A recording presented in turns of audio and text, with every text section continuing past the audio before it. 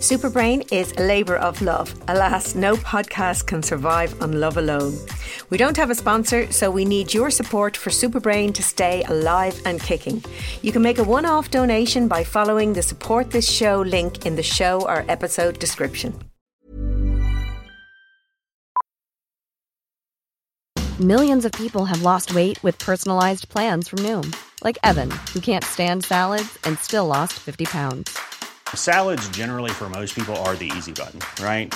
For me, that wasn't an option. I never really was a salad guy. That's just not who I am. But Noom worked for me. Get your personalized plan today at Noom.com. Real Noom user compensated to provide their story. In 4 weeks, the typical Noom user can expect to lose 1 to 2 pounds per week. Individual results may vary.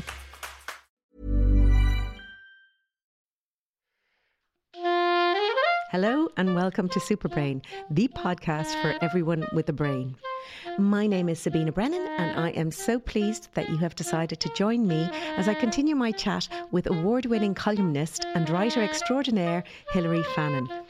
In this episode, we talk about her books, Finding Forgotten Memories, Fracture, Emotional Territory, Maternal Force and Controlling the Narrative.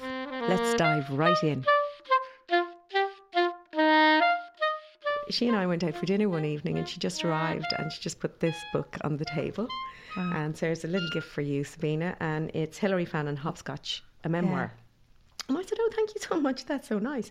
And I kind of went home and said, oh, I'll have a little look at that. And I just couldn't put it down. Well, it's a superb book, but also because we're of an age and we actually grew up literally a couple of miles apart. Yeah. This was... So your story in this is about, and I highly recommend that you read it if you haven't read it. We had a WhatsApp group for our 40th school reunion, and I put this in it, and I said, guys, read this because it's our childhood. Now it's very much your childhood. It interests me from a number of levels. Obviously, it was very personal because, you know, hearing things like low babies and high babies all those funny things that we had. Yeah. But this is wonderfully written from a child's perspective. And it's about you trying to make sense of very big and serious issues in the world around your parents and your father. And your father was having an affair. For probably the best part of 20 years. My goodness. And which was incredible because he would bring you along when he was meeting his special friend.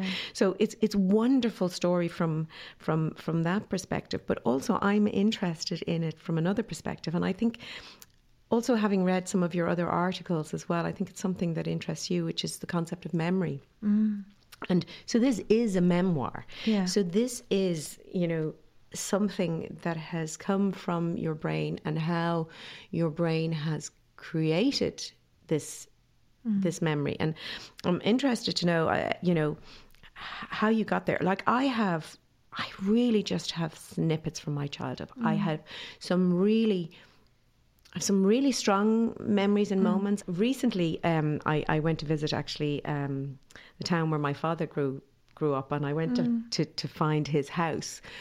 And whereas I'd been just thinking of an address, as soon as I walked onto the street, I remembered, oh my God, because we thought it was, my son was with me and he said, that's the house. And I said, no, it's not. There's only one window on one side. I remember we would go in the door and the housekeeper, which was his second wife, was down in the back there in the kitchen. She always hid when the kids and grandkids from his first family came, and my granddad was into the left sitting on the thing. But the memories that came, and I went, can we go down the road? There's a river, there's a canal, and there was a buckety bridge I was afraid of. But in writing your book, like, you have these memories, you brought memories back to me, but that's because you sparked them for me. How did you find those memories to write with such clarity about them? I know you said one line somewhere, once I began to feel, I could then write. Does that make sense? I think we, like you described last night, going to the location and using location and maps is a tool that a lot of memoirists will use. It can be quite interesting to use a literal map, a physical map of a territory, in order to spark memory. And Carlo Gebler, for instance, who's written extensively about his childhood, he's the son of Edna O'Brien, and he will use and Ernst Gebler, he will use physical maps to kind of to wake up his memory around territory. For me, the territory was emotional, and the territory was internal. So I had looked in the first play that I wrote was called Mackerel Sky, and I had looked at fracture within a family and an absent father and financial turmoil. Really was what the play was about. And so in Hopscotch, the territory is very, very similar, you know. But I think the main thing was and I think this is really important, I was given permission to do that by a publishing company and an editor who said, I met them, I had lunch with them, and I said, this is what I think I'm going to write about. And they had thought I was going to put a collection of columns together. Oh, right, okay. And I said, yeah, I know that's not a bad idea, etc., but actually I'm thinking, maybe could I write this? And they said, yeah, go for it. Wow. So first of all, permission. First of all, somebody's saying, yes, that's okay. Yes, it's okay to tell your story. Yes, it's okay to be heard. It's okay, just do it. And then, like you, I had an insanely tight deadline.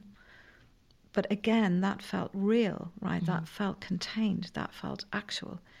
And so the only thing I had to do then was find myself as a child and ask her to bring me around. Okay. So I remember, and I turned up to the desk, and I remember literally thinking to myself, right, because I've been writing for a couple of years now, and especially in terms of writing to deadline for the Irish Times and stuff, I figured, okay, so let's boundary this. I'm always talking about boundaries. Yeah. Let's boundary this. Let's give this 5 years. You know, let's take it from the time you were. I went to Manor House School in Raheny when I was 4, and they expelled me when I was 11. So that was what, 7 years? Yeah, something? yeah. So I thought, okay, right, great. So that's clear, right? That's 7 years, right? Yeah. From the time you went in till the time they threw you out. That's 7 years. So let's focus on that. And it was also a time of tremendous, it was a dynamic time within my family when a lot of stuff happened.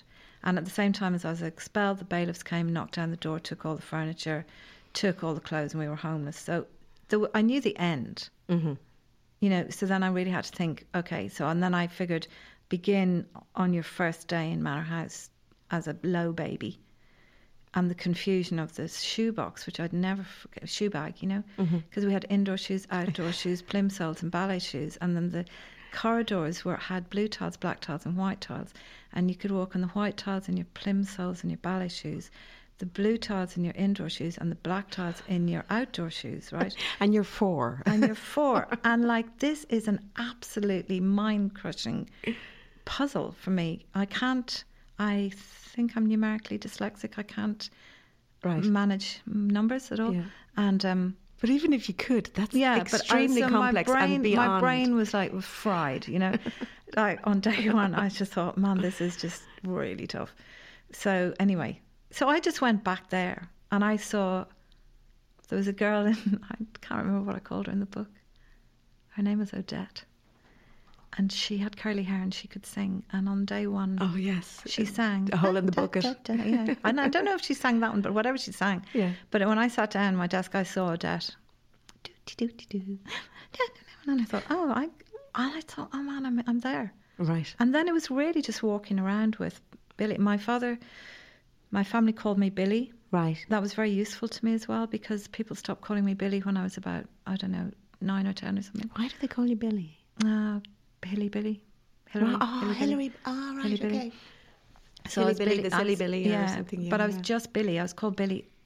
I didn't know my name was Hilary. I thought my name was Billy. I also thought that my father was my father and not my sibling's father, because I thought every child had one father and that mothers were just kind of pods. But anyway, that's neither here nor there.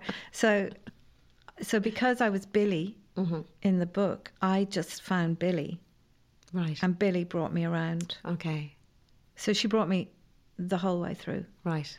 And it's wonderful. But, you know, the thing is, a lot of people said to me after the book was published, "Oh my God, how do you remember all that stuff?" And I was saying to them, you too have all of these memories. I think it's a matter of just allowing ourselves to open the door. Yeah. We just walk in. Yeah, I mean, it's interesting. Memory is fascinating. People tend to think that memory is just one thing, like a unitary thing. Yeah, but no. we've lots of different types of memory. Yeah. And I mean, I often say that, you know, as people get older, they get concerned about losing their memory. Yeah. And it's a big fear. And it's something that, you know, happens with dementia and creates all sorts of loss for family as well. But the thing is, and it's what's really interesting and nice about what you said there is, you know, as children, before you're 4, and actually I should say to anybody who's listening who's not from Ireland or understand, low babies is just the first first step into school. In Ireland, actually, we start school at 4. Yeah. And in other countries, you know, from 4 to 6, you're probably in a kindergarten. So they would be the first 2 years of school, and they were called low babies and high babies, which really is probably the equivalent in other countries of a kindergarten. And then first class is probably real big school, but tiny, tiny little, not much more than infants. And you had to sit down with your lava tratna and absolutely in your uniform. And your uniform, and not touch anything. And that brings me to my point around memory, actually. Before we go to school, you look at any child or infant and they explore the world through all of their senses. Things go in their mouths, they smell things, they taste things, they touch things, they roll on things, they nuzzle into things. So they're exploring absolutely everything, and it's wonderful. That's how they progress so fast. They learn by interacting with the world. And then we go to school and we're made sit in one place, close your hands, don't speak. Fingers on lips. Fingers on your lips. That's it. Fingers on your lips. We actually used to have to, you'd cross your hands and put your lips. And then sometimes we had a teacher and you had to cross your hands behind your back because she liked you to sit upright and straight. You weren't allowed to move. You weren't allowed to jiggle. You weren't allowed to do anything. And basically everything was taught to you orally. And so then through language, and that's just one aspect of how memory is created. And if you're that poor child who that's not one of your greatest skills, you're screwed. It's just terrible. You really just are screwed, and we all learn in different ways.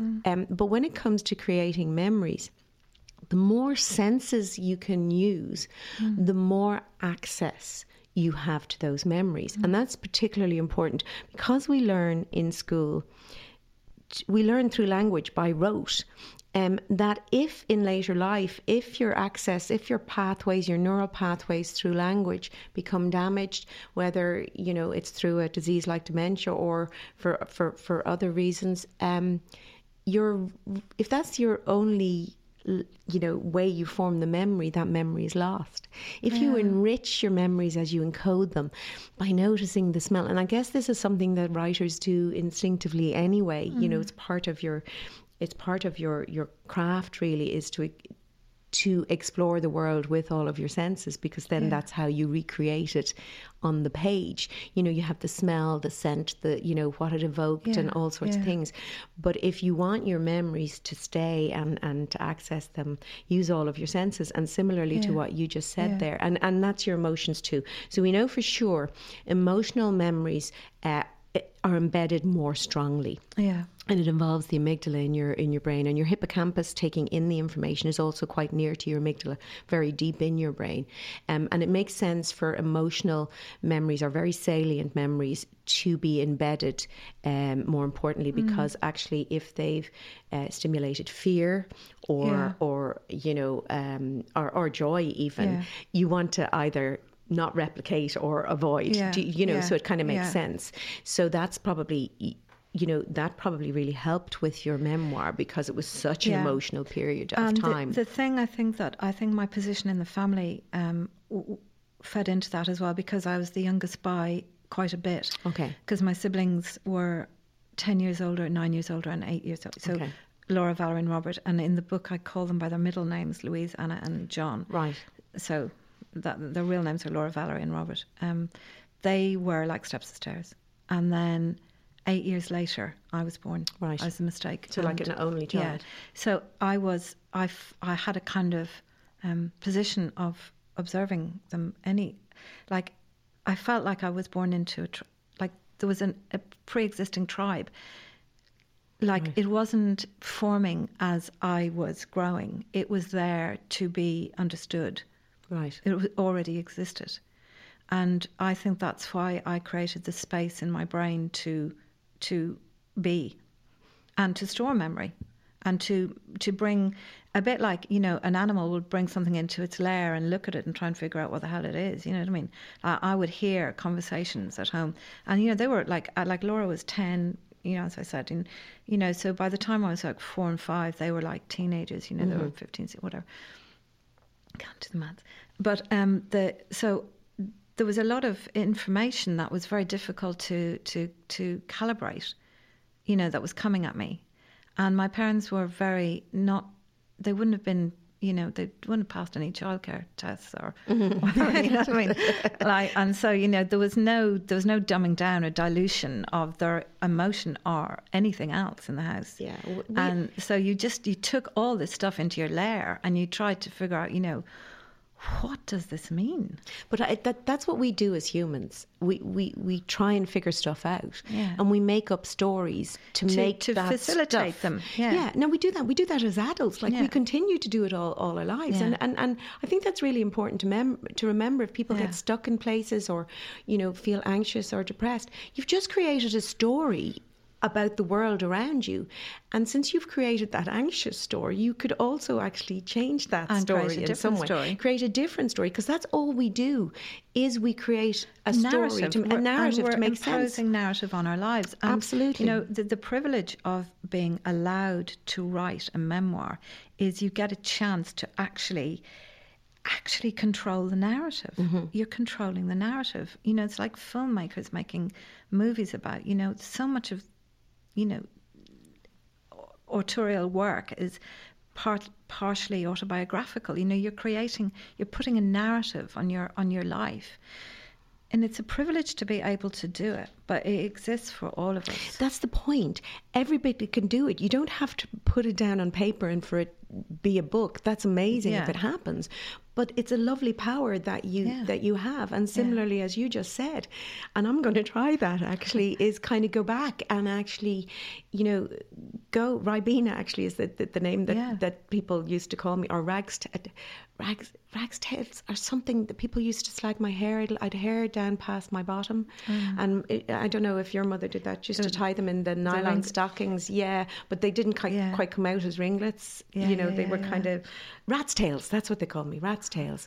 And then Ribena, because Sabina reminded, you know, and I didn't like either of them. They weren't particularly, you know, kind of nice ones. But I must do that journey now that you've just said and see if I can find more memories. I have some, obviously, you know, kind of big ones. I remember wanting to go to school. Like you, I was the youngest of 5, and my sister was 10 years older than me, and then so it was 10, 9, 6 and 3 or something. So we were steps of the stairs, but I think with 3 boys in between, there was kind of like that. My sister then was, you know, kind of always there was a gap.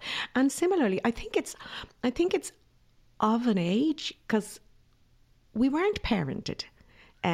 No, you know, I mean, my mother was at home full time, and my father had a job, but there was no parenting. There was never conversations around, you know, is this good, that good. There was rules. There was a lot of rules, certainly in my house. You can't do this, you can't do that, and I often wondered whether that was why I was drawn to acting as well. Yeah. This is how you behave. This is who you are, you know. And I think you come out of it, and a lot of people our generation kind of grew up in a way not knowing who we are because. There were so many rules. There was so many rules, and it was, you have to behave this way in this situation and this way in this situation, and no sort of sense of self. Yeah. And I suppose part of that is growing up as well, and that's what's lovely about when you do come into your 50s. You really do start to get to know yourself at the core, who you really are and what really matters. And that's joyful. I say to people, like, we have this horrible ageist society where people worry about getting older. You know, your 20s are really hard. I really don't worry about getting older. I mean, I you know, I feel a great sense of freedom being this age. I do too. Much freer than I've ever felt. Yeah. I did want to talk to you then. I mean, I had the pleasure of reading your novel, The Weight of Love. And again, this This is an incredible read. I started to read it. I think I read it in. I would have read it in one sitting, except like it was 3:30. Like I started in the evening time, and I closed the covers at 3:30 a.m. and said, right, I need to go to sleep. And then I started reading again the next day and finished it. Would you like to kind of? Well, I'd never written a novel, and I'd written a memoir, and I'd written plays, and I'd written columns and articles and stuff like that. And then, but again, I was given permission by the publisher, who said, "We'll take another piece of work from you." After Hopscotch, they said, "Look, we'll take something else if you like." And so that's a lovely place to be in. I'm so lucky that happened. I didn't have to fight for it, Now, can I just go back, because I do think that's something that that a lot of us say is, I'm so lucky. And the thing is, no, you demonstrated your talent. That's actually not luck. You demonstrated your talent through all your writing over the years, and they went, whoa, this person can write, and you know what? We can trust her enough to decide what she wants to write. That's not luck. I know. I mean, it's hard to say it sometimes, And it's hard, and there's a fear. Anyway, I said, what is that fear? I'm used to being, just a really quick back to the high baby, low baby thing. At that point, I was told I was weak, and that word has followed me around my entire life. The power of those childhood, and things. You're not capable. You're weak, and so then as a teenager in school, I was a bit wild, because if you're going to be weak, you may as well be wild. But anyway, so The Weight of Love. So something you said earlier about the hippocampus and the other one, the amygdala. The amygdala. So somewhere between my amygdala and my hippocampus, or whatever. I've been carrying around a couple of stories, a couple of ideas. And there was one idea that stayed with me, a couple of ideas that stayed with me. And so then and I don't really know where the idea really came from, but it's a memory, and it's bits of thinking about. I was thinking a lot about how fast life goes, and how we make decisions when we're younger that have massive power and influence over our lives as they pan out. Not that we could have made any different kinds of decisions because we were young, because we don't have the power of hindsight. Mm-hmm.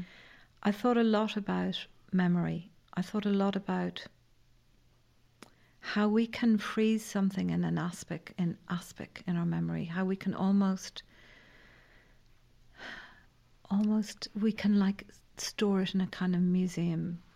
Like it's funny you said aspic, which is like a clear jelly. Yeah.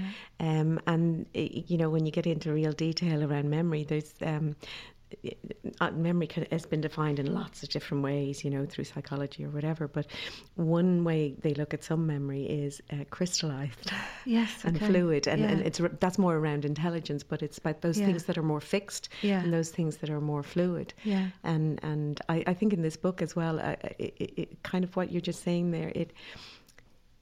It's that believing that something is fixed that actually.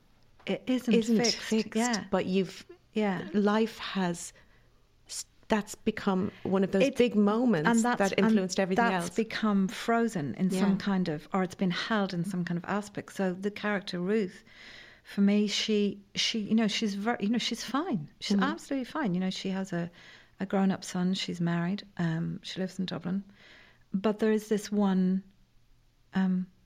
Person in her life, and there is this unresolved. There is this sense of loss, and there is no resolution around something that happened to her in her past. So a series of events happen, and she goes back to the scene of the crime in many ways, and she unpacks. I hate that word. Her own memory. She traces her own memory back. She makes herself go back and actually look in the cold light of day at this person that in many ways she had kind of deified, glorified, had allowed to become a much bigger part of her life than he should have been. But it's not just that she allowed him to become a bigger part of her life. Her husband allowed him to become a bigger part of their life too. Her husband was connected into this man as well. Yeah, yeah. And he allowed that. And other circumstances kept Joseph alive for that family, if you like. Anyway, you know, the other thing is like, it's kind of, I just wanted to be truthful and human and funny, and bits of the book are funny, and bits of the book are sad. And because bits of the book, it's very human, you know. They're really, really. That's what I love about it. They're really human characters. It's very universal. It's set between Ireland and London, but it's universal because it's about. There's two time frames. There's the mid-90s and the present day. Yeah, and it's.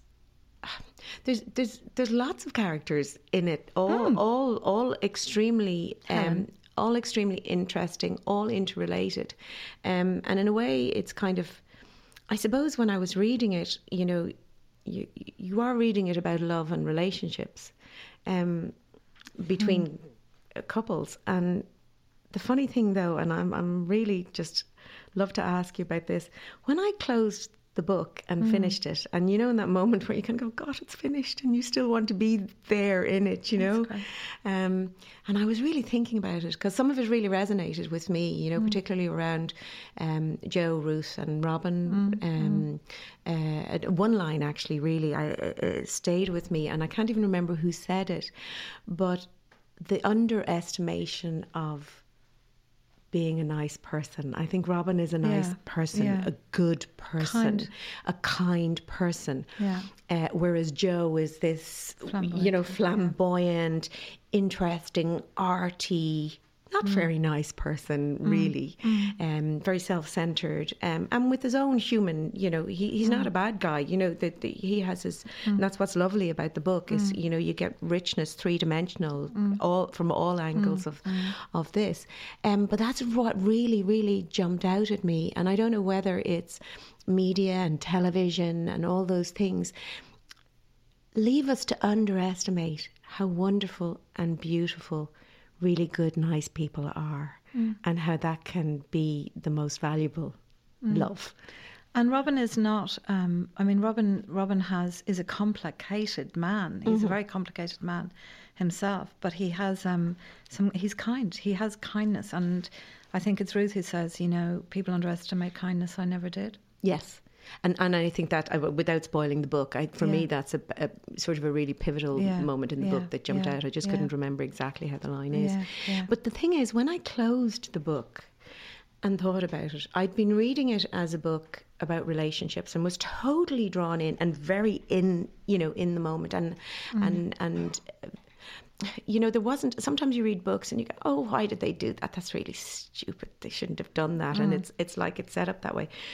But for every action, whether it was a silly thing to do or whatever, it made sense for that character to have taken that route or road, which was lovely. That's what I mean by about it being very human, rather than sort of orchestrated to get to the end of a plot or something. It was just real people. But I closed it and I thought about it, and I sort of said, actually, I think that is a book about mothers. Yeah, I know. Very well read. And I, you know, I'm glad you kind of said yes. Yeah, no, very well read. You see, I don't know how other people write, but I don't know. I just sit down and start, and then just see what happens. Right. Okay, so I don't know. I carry a story around. I have a sense of the story. I have a sense of the people, but I don't actually know what they're going to do. Right. You know, but I would have an awareness of them. And when I finished the book, I said to myself, man, this is a book about mothers. Right. That's literally what I said. Yeah. So, and it is because they all have mothers. And the mothers are very, but you see, you know, when you're an actor or a writer, you have a plumb line. Mm-hmm. You hold a plumb line over your character, you know. If you're playing a character or writing a character, you want that character, like no more than you want your wall to be straight, you want an emotional plumb line that travels through that character, so that their actions, they may be odd actions or idiosyncratic actions, but they're based in truth, they're held in truth, right? So the plumb line is a line of truth that pulls through each character. So Ruth, Robin, Helen, all of Joseph, them. I loved Helen, and actually. Helen, I love Helen. Helen is great. And Helen just kind of walked into the book and said, actually, I'm in it. So just move over. And you know what? I have a story. Yes, and would you mind? But anyway, so the plumb line, there's a kind of truthful line, but that truth is rooted in the relationships with their mothers. And they're not easy relationships, really, any of them, but they're very truthful relationships. And of course, when I look back in it, like this is the book I kind of finished and kind of stuck together when I was doing the MPhil in Trinity. Right. Okay. And I walked into that MPhil 2 weeks after Mary died. Right. And began to really allow myself to write this book. Okay. So I was going to write about that maternal force in our lives, whether for good or bad. I am a mother myself. I'm, critical, self-critical. That's a weight of responsibility that we feel, I think. Yes. So looking at that central relationship, The Weight of Love is a kind of a love story with no romance. That is not a romantic book. It's a very truthful book. Yeah. But their psychology is there. I have to say, I really, I just loved it for its truth, honesty. I think so many of the characters will resonate with people. The situations will resonate with people. We've been there, haven't we? We've been there. I could go, people. God, ordinary people. Exactly. But I the thing is that it is that book. You're on that journey with them, and it's only afterwards that you realise it's a story about mothers, which, and I don't want to spoil it for anybody, but it's a wonderful journey to go on, and it's called The Weight of Love, and I really enjoyed it. And I just want to talk briefly again about your mum and memory, because you wrote recently, I think just towards the end, your mum didn't recognise you. My mum had dementia. People often said that to me. Is it awful that your mum didn't recognise you? No, my mum never didn't recognise me. Dementia takes many shapes and forms.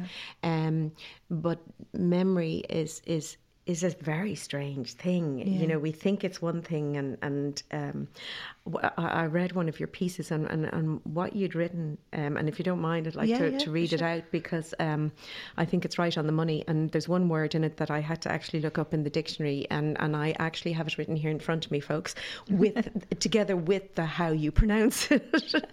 But the piece was so did your mum die in 2017? Yeah, in the summer. So this is written the December. So the title of the article is "Memory is an Unreliable Friend, a Drunk in a Bar."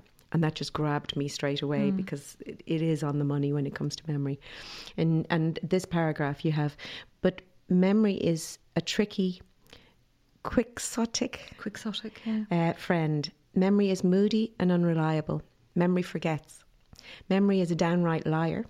Memory is a country with an inhospitable weather system and some very dodgy politics.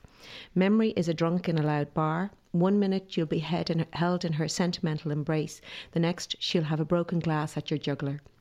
And even though you know that, as soon as you turn off the cutting room lights, memory will rearrange itself. You know too that memory is all we have. To me, that's just an amazing, it's an amazing piece of writing, but it is so, it's so on the money from a neuroscience perspective, from a psychology perspective.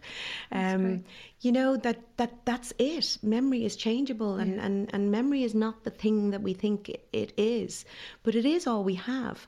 But we can manipulate it, we can explore it, we can tease it apart. It can destroy our lives, it can make our lives, but we have control. Yeah. It's a country. I think memory is another country. It is a country. It is the country that I inhabit. It's where I live a lot of the time. Yeah, but it's okay. But you can. But a lot of people don't explore that country, or don't know that country, or aren't familiar, or are afraid of it. Or they take other people's narratives around it. Oh, you were that. I'll tell you what kind of child you were. Yes. I mean, I was told I was a stupid child and I was a loud child and I was this, that, and the other, and I just think, well, you know what,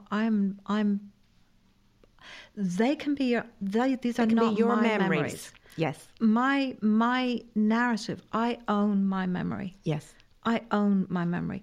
My sibling, I have, I'm close to my siblings, my 3 older siblings, and we sat around a table in Spain during the summer because my sister lives in Spain. One of my sisters lives in Spain. And some stuff came up about the past because, we kind of peddle in the past, when a couple of glasses of wine and it's like we're right back there, And my brother disagreed very much with a memory that I had about a time my father's lover's husband threatened to come down and shoot him. Yeah. And he had a gun and he rang. So the husband of my father's lover rang my mother and said, I'm coming down, Mary, to shoot him. I have a gun and is he home? Because I'm coming down to shoot him. And Mary said, oh God, listen, whatever. I don't mind. I mean, honestly, please be my guest. But, Billy's going to be, it's going to kill her. So we were talking about that. And my brother said, no, it wasn't that. He said he's coming down to kill him, to kill Bob. And Mary said, be my guest. But what about the children? Right. It will kill them. Right. And, I'm sure, I don't know it doesn't matter. It doesn't matter. Yeah. My memory is that it was about me. Yes. So what? And you know what? That has probably got something to do with your age at the time. Because we don't get that sense of other people till into our teens. Exactly. And that's so interesting to say that because as the person I was then, like I was 10 or 11. Yeah, you wouldn't have just had been that expelled sense. from school. The house, the bailiffs had taken everything. We were living in this kind of summer house on the edge of a cliff. There was no furniture. Everything was bananas. And then this guy was coming down, who I liked. I knew him, and he was a terribly nice man. My father's lover's husband was a very nice man. And he was heading down to shoot. I adored my father. He could do no wrong. You can see that in the book. I absolutely loved him in it. But I have to be able to say that that's okay to have, because as a woman of 57, almost 58, I look at his behaviour and I think, man, what were you doing? Yeah. What were you doing? That was not okay. Mm-hmm. But the me that was there with him, he was wonderful. Yeah. He was my world. Mm-hmm. So yes, you hear, as a child, I heard me, and my brother heard them. Yeah. And that's fine. And that's fine. And I think that's important. I don't think it's something that we should argue about. The thing is, our memories are our memories. Yeah. Yeah. And that's our truth. And then if that truth is causing you a problem, well, then revisit it. Yeah. Yeah. And you can kind of change it. Do you know? Because the thing is, people think eyewitness testimony, but they saw, but actually it's the weakest testimony you can ever have. Yeah. Because all you need is put 4 people in a room and they'll see things from different perspectives, different angles. Yeah. We don't see things in a bubble. We bring things with us. Yeah. It's incredible. 2 people can witness people talking. One can say they were having a terrible argument. Some were saying, they're so passionate about each other. You bring what you've had and you create that story. Yeah, totally. And I think in that lies a certain power, because a lot of people feel life happens to them. Yeah, it doesn't. You make life happen. Yeah. And yes, sometimes you really get thrown, some awful stuff, but it's what you do with the stuff you're thrown that kind of makes a difference. Yeah. I think it's just been absolutely fascinating talking to you. I think I could talk forever. That's okay. Is it? I just would, if there's any, I think you've given us a few gems actually throughout, if you can recall them. If there's any tips that you'd like to leave listeners with, you've kind of talked about a few things there around. I mean, I think that I without sounding very syrupy about it, I really appreciate being alive. I really appreciate having the day, having it and having the next day and the next. And all of my siblings have been critically, all of them have had cancer, and all of them have survived in the last 10 years. And my family's in a cancer cluster, they call it. Wow. It's neither here nor there. But the thing is that I really appreciate the time. I really appreciate being alive. Yeah. And I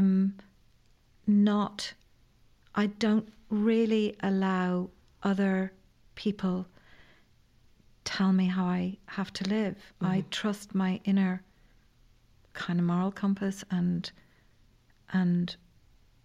my kind of love of humans to guide me.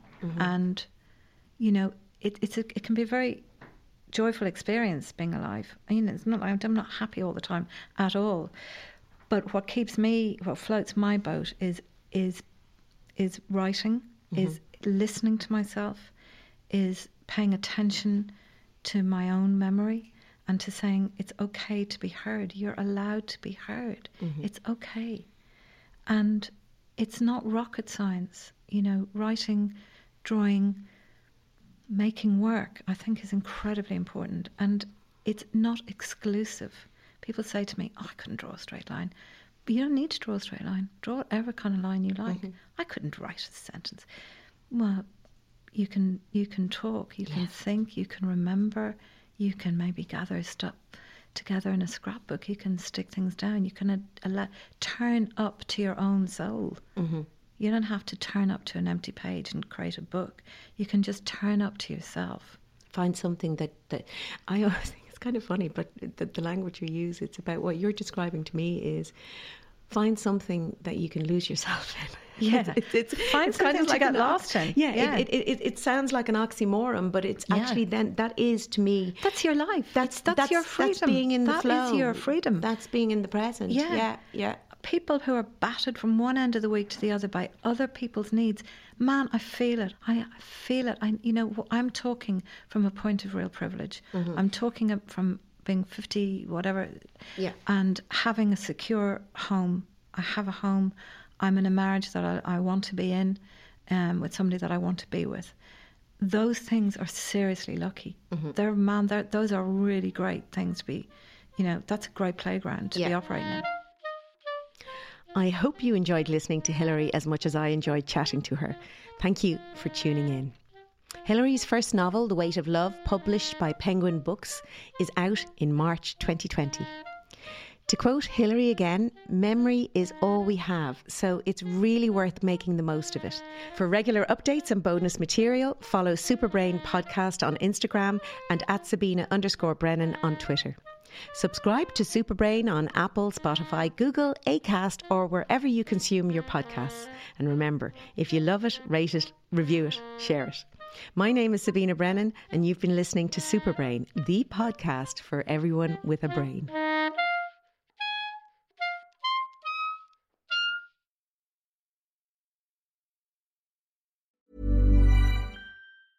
Hey, I'm Ryan Reynolds. Recently, I asked Mint Mobile's legal team if big wireless companies are allowed to raise prices due to inflation. They said yes. And then when I asked if raising prices technically violates those onerous 2-year contracts, they said, "What the f*** are you talking about, you insane Hollywood ass?" So to recap, we're cutting the price of Mint Unlimited from $30 a month to just $15 a month. Give it a try at mintmobile.com/switch. $45 up front for 3 months plus taxes and fees. Promo rate for new customers for limited time. Unlimited more than 40 gigabytes per month. Slows full terms at mintmobile.com. Life is full of awesome what-ifs, and some not so much, like unexpected medical costs. That's why United Healthcare provides Health Protector Guard fixed indemnity insurance plans to supplement your primary plan and help manage out-of-pocket costs. Learn more at uh1.com. Mom deserves the best, and there's no better place to shop for Mother's Day than Whole Foods Market. They're your destination for unbeatable savings, from premium gifts to show-stopping flowers and irresistible desserts. Start by saving 33% with Prime on all body care and candles. Then get a 15-stem bunch of tulips for just $9.99 each with Prime. Round out Mom's menu with festive rosé, irresistible berry chantilly cake, and more special treats. Come celebrate Mother's Day at Whole Foods Market.